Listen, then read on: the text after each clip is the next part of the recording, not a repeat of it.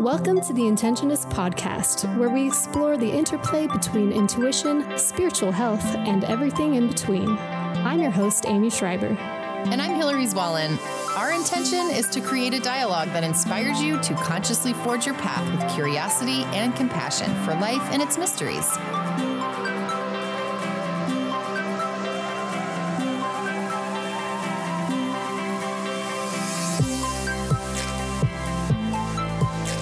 Welcome, fellow intentionists, to our podcast today. Amy and I are going to be discussing cycles, and we are in the middle of a series on cycles. And I wanted to just tease before we get going that Amy and I both get to interview Lisa Lister, who I'm like a huge fangirl of. She's a writer, and she talks all about menstrual cycles. She talks about ways to reconnect. She's written a book called Witch. She's written a book called Code Red. Love Your Lady Landscape. Anyway, we're going to be interviewing her next week. And so we wanted to just lay some foundation today on these cycles that we go through and talk about the way that they're applicable to everyday life.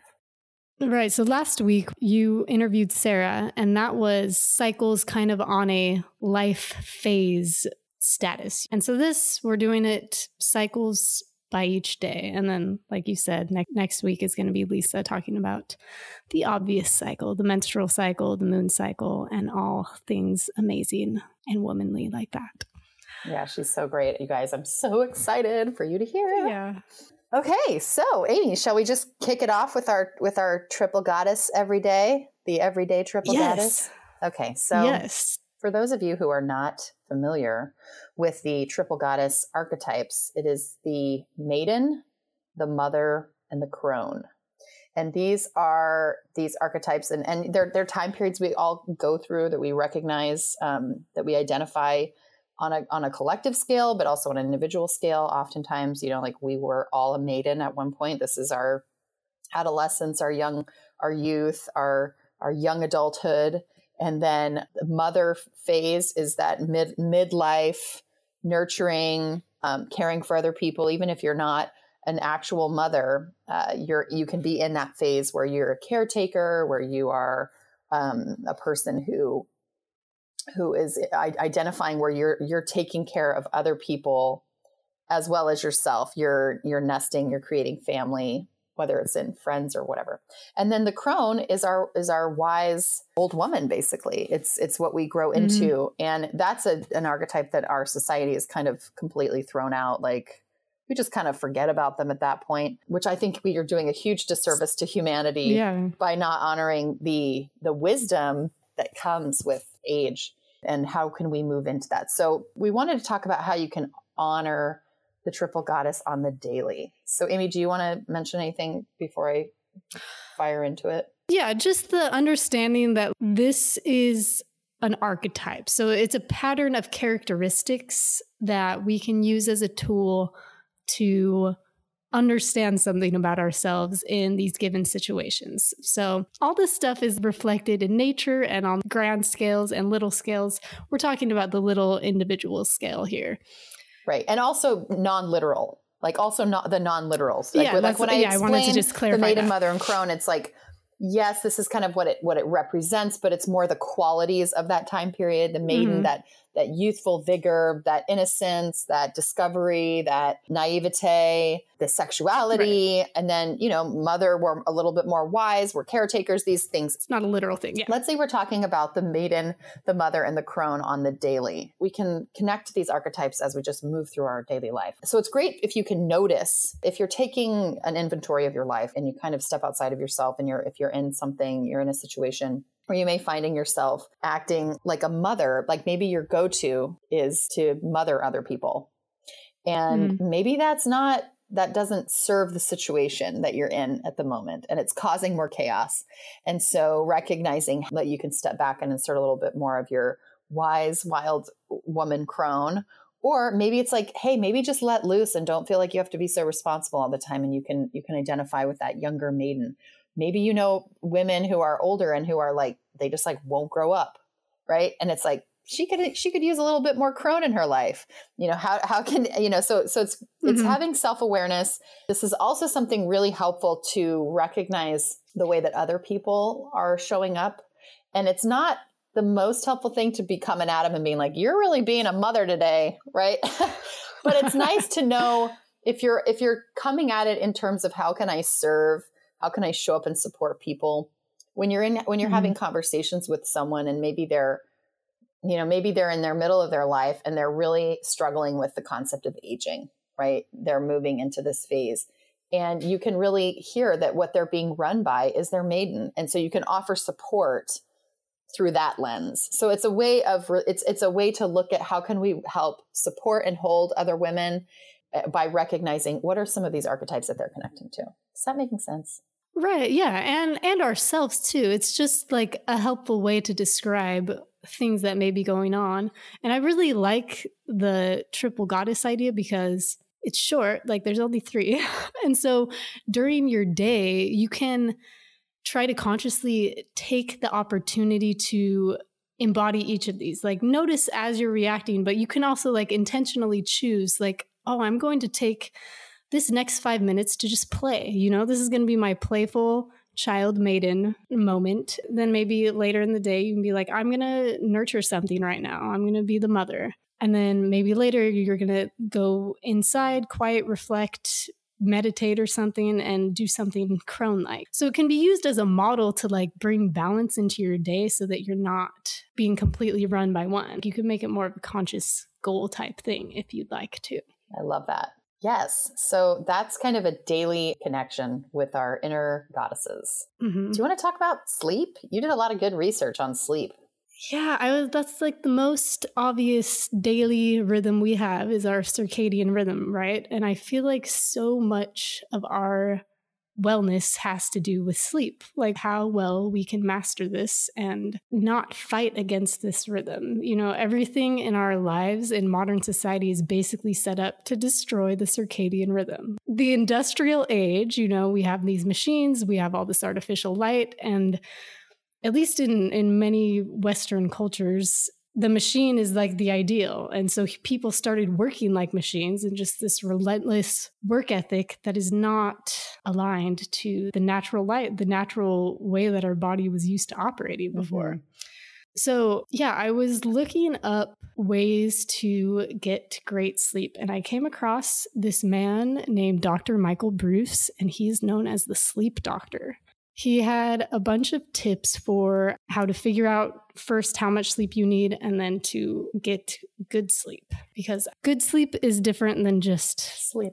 You have to have the quality sleep, which has to do with dreaming. I feel like I haven't had good sleep in maybe years. Like this topic is hitting very close to home, Amy. Please continue. Okay.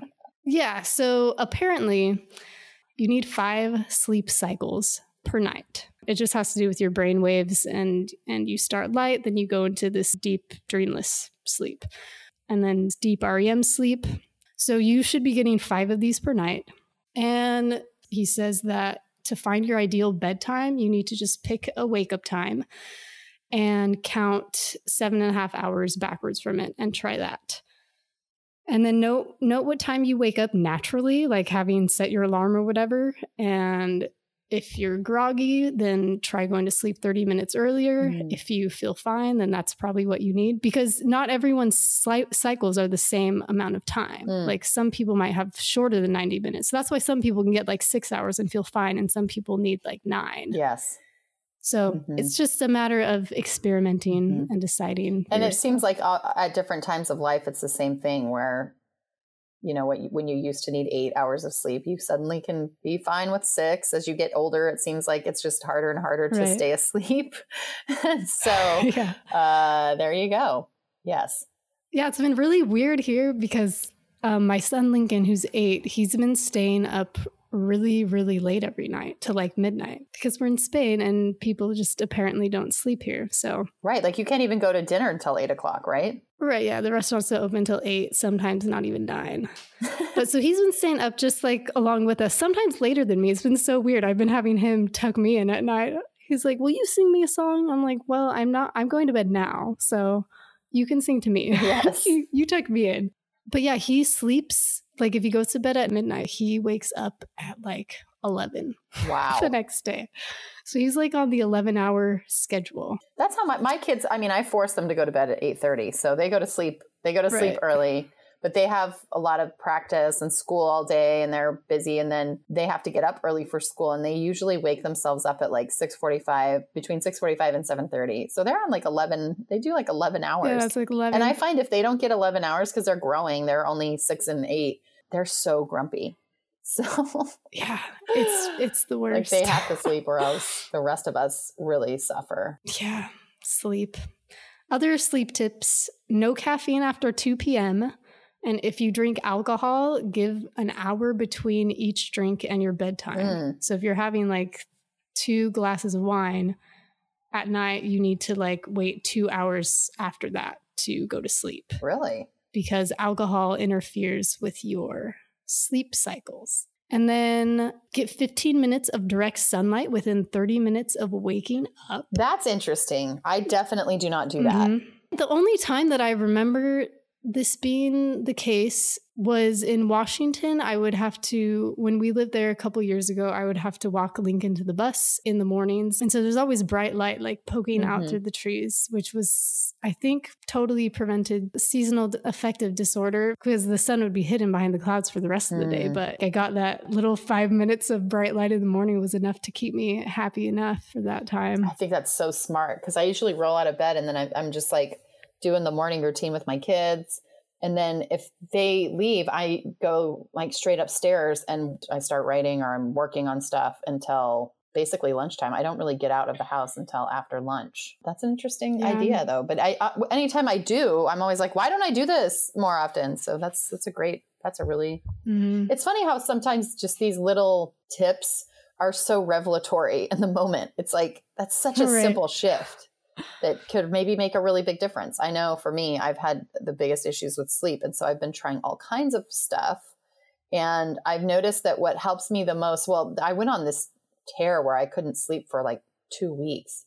And what I realized, this brings me to a point of like, beware of your supplementation, because I'm on a lot of different supplements. I was put on some adrenal supplement and there were all these adaptogenic herbs. And I was taking this and I'm like, I'm not sleeping at night, but I have all this energy. I don't know what's going on. Like I literally am up all night, I can't sleep. And then I wake up in the morning and I'm exhausted, but I can like I'm going like crazy. And then I realized that I started doing research on like these blends. And this one blend that I was using had ashwagandha and cordyceps, which are like, even to me, they're like stronger than caffeine. And so it would be like me taking a cup of coffee, like right before bed and then being like, why can't I sleep?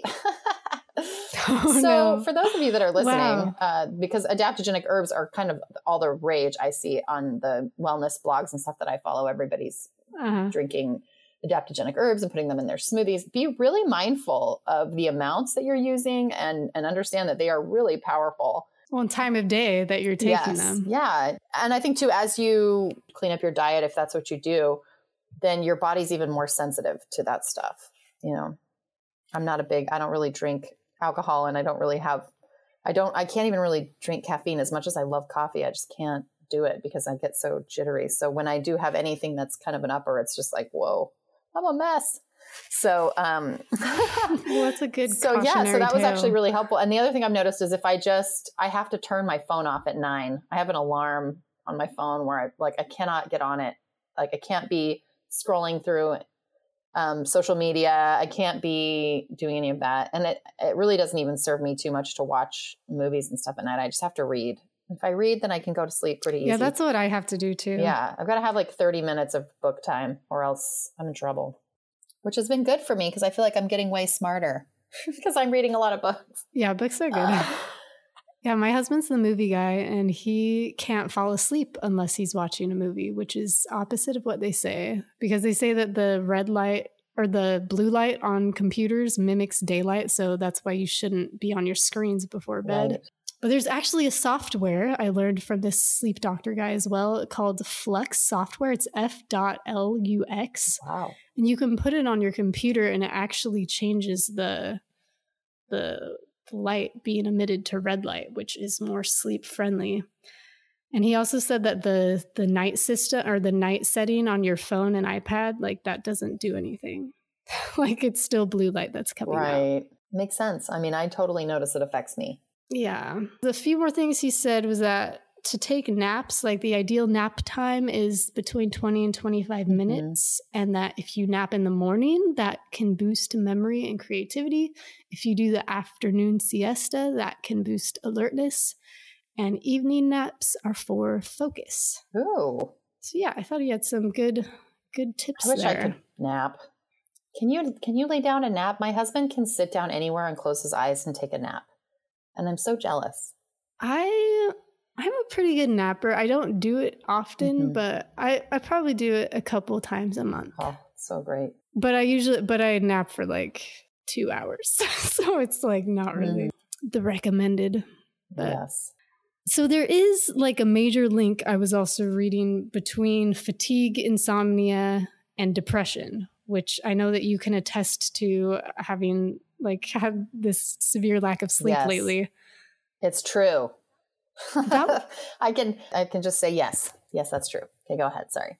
Well, the other person, when I interviewed Letty Cooper on self-love, she talked about how she's really struggled with depression, and her triggering is lack of sleep. And so she knows that she needs to go to bed. Like, we are so used to just running ourselves ragged. I think it's easy to do in our culture that, something that seems simple, but also if you've ever experienced insomnia, it can be like so horribly frustrating. Yes. But that has to do with the REM, like the loss of dreaming. And this guy I was reading, Ruben Naiman is, I think, how you say his name. But he said that dream loss is the most critical, overlooked sociocultural force in the etiology of depression. And that most of us are at least as dream deprived as we are sleep deprived, because we live in a world that dismisses the value of dreaming. And this posture is clearly evident in our blatant disregard for the REM suppressant effects of many commonly used medications, including many sleeping pills, most tranquilizers, and virtually all antidepressants. So he's saying that the very thing that we treat depression with is suppressing our dreams even more, which is this vicious cycle. Oh, it's so hard. And I love that he describes dreaming as this psychological yoga that expands constricted consciousness. Like our dreams, we play out these huge dramas with all these emotions, and no one really knows like exactly what's going on in dreaming, but just that it's like hugely helpful to our health. And that when we don't have this dream time, it causes disease and disorder. Wow. So that's really interesting. I think, I don't dream too often. And when I do, I'm always so happy that I did. I always feel great the next day. And I often think of how, just how important even the messages are in your dreams, even if it's just kind of off the wall, weird stuff, even if it's just kind of like that dream made no sense, to just reflect on it and think, well, what is my subconscious conjuring up from the day's events? Like, what am I afraid of? What's bothering me? It's such an interesting indicator. Yeah, definitely. I love using dreams as kind of like a little gateway into the brain and try to have fun, like interpreting them. This guy says that like simply knowing that dreams are meaningful is more important than knowing the actual meaning of the particular dreams. Like as fun as interpretation is. That really goes towards anything, right? Like signs in nature, synchronicities. It's more like, what does it mean to you? Right? Than looking outside of yourself and saying, well, what do the experts think? Right. Well, and just the noticing it itself, that's just like the mindfulness. And I find, do you ever try to remember your dreams? Like before you go to sleep, set an intention. I'm going to remember my dream tomorrow. Do you ever try that? I have. I don't do it every night, but now that we're talking about it, I'm thinking I need to do that again. But yes, I have done that in the past, and it does work. It's crazy how much it works. Like it does. When you do sit before you go to bed and you just think about it, like, okay, what are any, messages I want to get in my dreams? What are, you ask yourself, kind of show me what I need to work on. Show me what's up for me. I just want to remember my dream. Yeah. And it doesn't always happen like the first night, but I've done it in the past where I've, done it for a few weeks at a time, and it does become more of a regular habit. Yeah. It's like a little dreaming memory muscle. And every time I remember I've been remembering to do it like these last 2 weeks, most nights. or I've remembered more dreams than I have in a while. So very exciting business, the dreams. Anything more to say on the sleep? And I don't think so. Let's talk about the negative cycles and breaking old patterns. Right. So yeah, we can't do a series on cycles without noticing that as humans, we are entrapped in so many negative cycles and habits that just run us, if we don't look at them. And the more awareness that we can bring to these patterns, the more we can intentionally select the ones we find constructive and get rid of the ones that we see are destructive.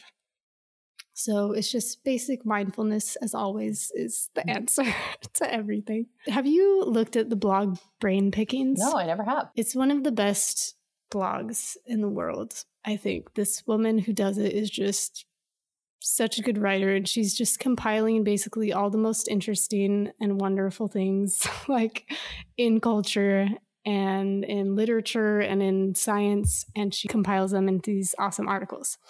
So everyone who has not heard of Brain Pickings, do yourself a favor and look at her stuff. It's really awesome. But I was on it the other day, and she had done an article about these artists wrote letters to Vincent van Gogh. So Vincent van Gogh wrote letters to his brother, and these artists got together for an exhibit and wrote replies to the letters, and they were just displayed at the Van Gogh Museum. So Nicole Krauss, she wrote one of these letters, and she said in it, she just talked about the human brain and how despite that it has all this freedom, its default is just regress to this repeating pattern, and how as humans we're obsessed with the patterns of things and the cycles of things, and the mind echoes these cycles even though it doesn't have to, but its thoughts go on in loops. She says repeating patterns established so long ago that we often can't remember their origin or why they ever made sense to us. And even when these loops fail to bring us to a desirable place, even when they entrap us and make us feel anciently tired of ourselves, and we sense that sticking to their well-worn path means we'll miss contact with the truth every single time, we still find it nearly impossible to resist them. But to violate these patterns is what is most important in creating art, in living a meaningful life. And the thing that's keeping us from breaking these loops is fear. And the thought that we are predestined, or that we have no other way of changing the way that we are, that it's our nature. Mm-hmm.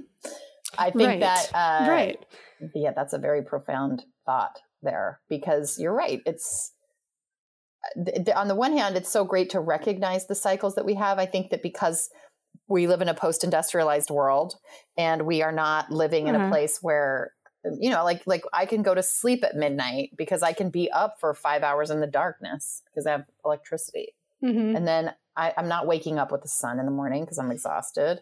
And I can be on a computer, and I can work myself. I can work like way more even than I think our parents were able to do, because we have technology and we can send emails late into the night. And there's just all kinds of things that prevent us from connecting to kind of the natural rhythms or the natural cycles of the world. And yet, sometimes we identify too heavily with the cycles. And so there's something about separating our nature with our desires. Right. Well, and I think the really important thing about what she says is it's fear that keeps us entrapped, fear of looking at these patterns and how they're running us. I don't think she's really saying that to notice the moon and to notice the seasons is a bad thing. Like, it's our mental constructs that we built and model after these things and let run us instead of being consciously aware of them, which is a scary thing because it's change. It requires change when we look at these patterns and we see, well, this isn't serving me at all. I'm going to have to do something different. And and that's what's unknown to us. The pattern is familiar, like the breaking it is not. And that's why it's scary. Yes. Yeah. I just loved what she said. Yeah. Something I've been noticing in general, just with my shamanic training, and I've been really working really deeply with my own personal creative path. And I've just noticed this deep yearning from anyone that I'm really talking to. And obviously there's also just the obvious stuff that we're seeing in the news media and how women are just kind of throwing their hands up and like, what do we do now? Like, what now? How do we fix this? What do we do? And what I've noticed is that there's this real wanting for a new engagement with the collective. And I think a lot of that is, how do we approach, because we live in a world that has been created through patriarchy. I mean, really like 2000 years of it or longer. And that now we're looking at, when we get up, as women, we're kind of expected to approach the world in the way that a man would, right?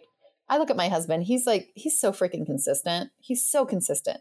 Like, he wakes up, it's not like he doesn't have emotions or feelings, or that he doesn't have good days or bad days. He does. But like, I am totally different, whether I'm like well into my period or what day I'm on. Like, I'm different every day. And as a woman, I think there's a lot of collective tension and pain around how do we relate to and honor our internal cycles, and also show up in the world the way that it is right now. And so that's just an observation I'm making. I don't have the answers to that yet.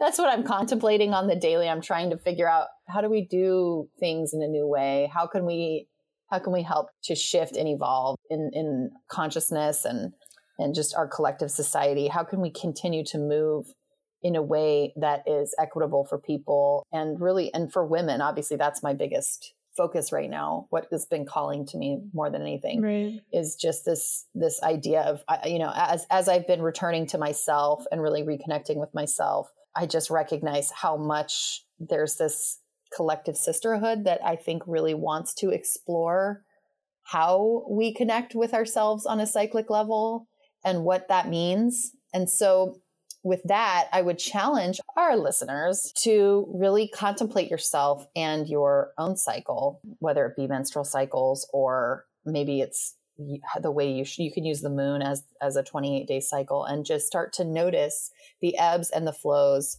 of productivity, of energy, of desire to withdraw, of emotion, of our physical output, emotional, mental, and just how you relate to other people within that construct. Because I know for me, I am just starting to contemplate myself in this way.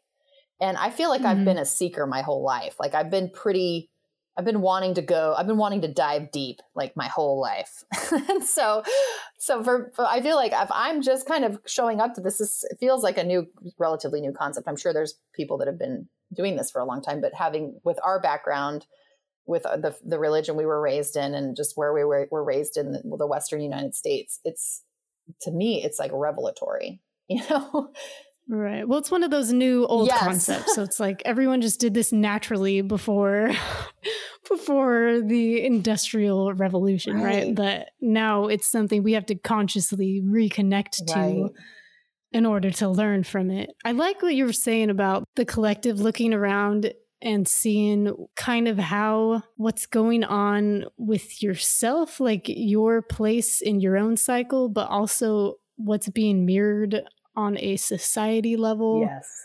We have a prehistory museum around the corner, and seeing like these ancient cultures, like this is why we study history, right? To see the cycles, the rise and fall of empires, and see what they're doing in these cycles of creation and destruction, to like see how we can avoid the pitfalls that have been made in the past. What was lost, right? Like to recognize maybe some of the good things that have been lost due to extreme power grabs. What worked for them. And then also not to romanticize the past too much. I tend to do that. I tend to be like, well, it was so much better back then. It's like, no, I really don't think it was better back then. I think we're living in the best time ever in the history of the world, but maybe not for every single person in every single circumstance, but by and large. Yeah, it's true. Every time I watch a historical fiction movie, I'm always thinking, like, trying to imagine what it was like back then, and looking at everyone thinking like, wow, everything just smells so bad. Can you imagine? I know. Well, and really just, I mean, we think we're oppressed now. I mean, come on. And not to say that there aren't people who are legitimately, seriously oppressed all over the world. But I mean, it was like everyone, you know, there are people that are getting out. And I think there's conversations happening. And I think that we are headed in the right direction by and large. But it's like, oh my gosh, you know, when you really look at the way it was, it's like, you know, we can't go too far back and go, well, it was just so much better back then. But but I do think that there are key elements of, especially when it comes to women, right? Things that were lost in terms of how, you know, I think this cyclic nature in society is one. Yeah. Yes, just thoughts. So I would just challenge our listeners to take an inventory on your personal cycle. And you guys come back next week and listen to the episode with Lisa, because she's incredible. And I'm excited for you guys to hear. Very excited. Yes. Yeah, it will definitely be worth listening to. She will teach us how to unlock the cyclic superpowers. So very good stuff. Yes. And thanks. And just before we part, first we want to just thank you that you're here. But it means so much to us if you enjoy this, if the topic we were discussing resonated, to share it with someone who you think would like it. We just would really appreciate that. So thank you so much. Yes. And have a great week. Before we part, we'd like to say thanks for listening, and we hope you'll connect with us on Instagram, Facebook, and YouTube. We would love to hear from you and appreciate all feedback, shares, and likes. To learn more and subscribe to our newsletter, visit intentionists.com. And no matter where you are or what you're creating, we send you love and invite you to breathe and begin. See you next week.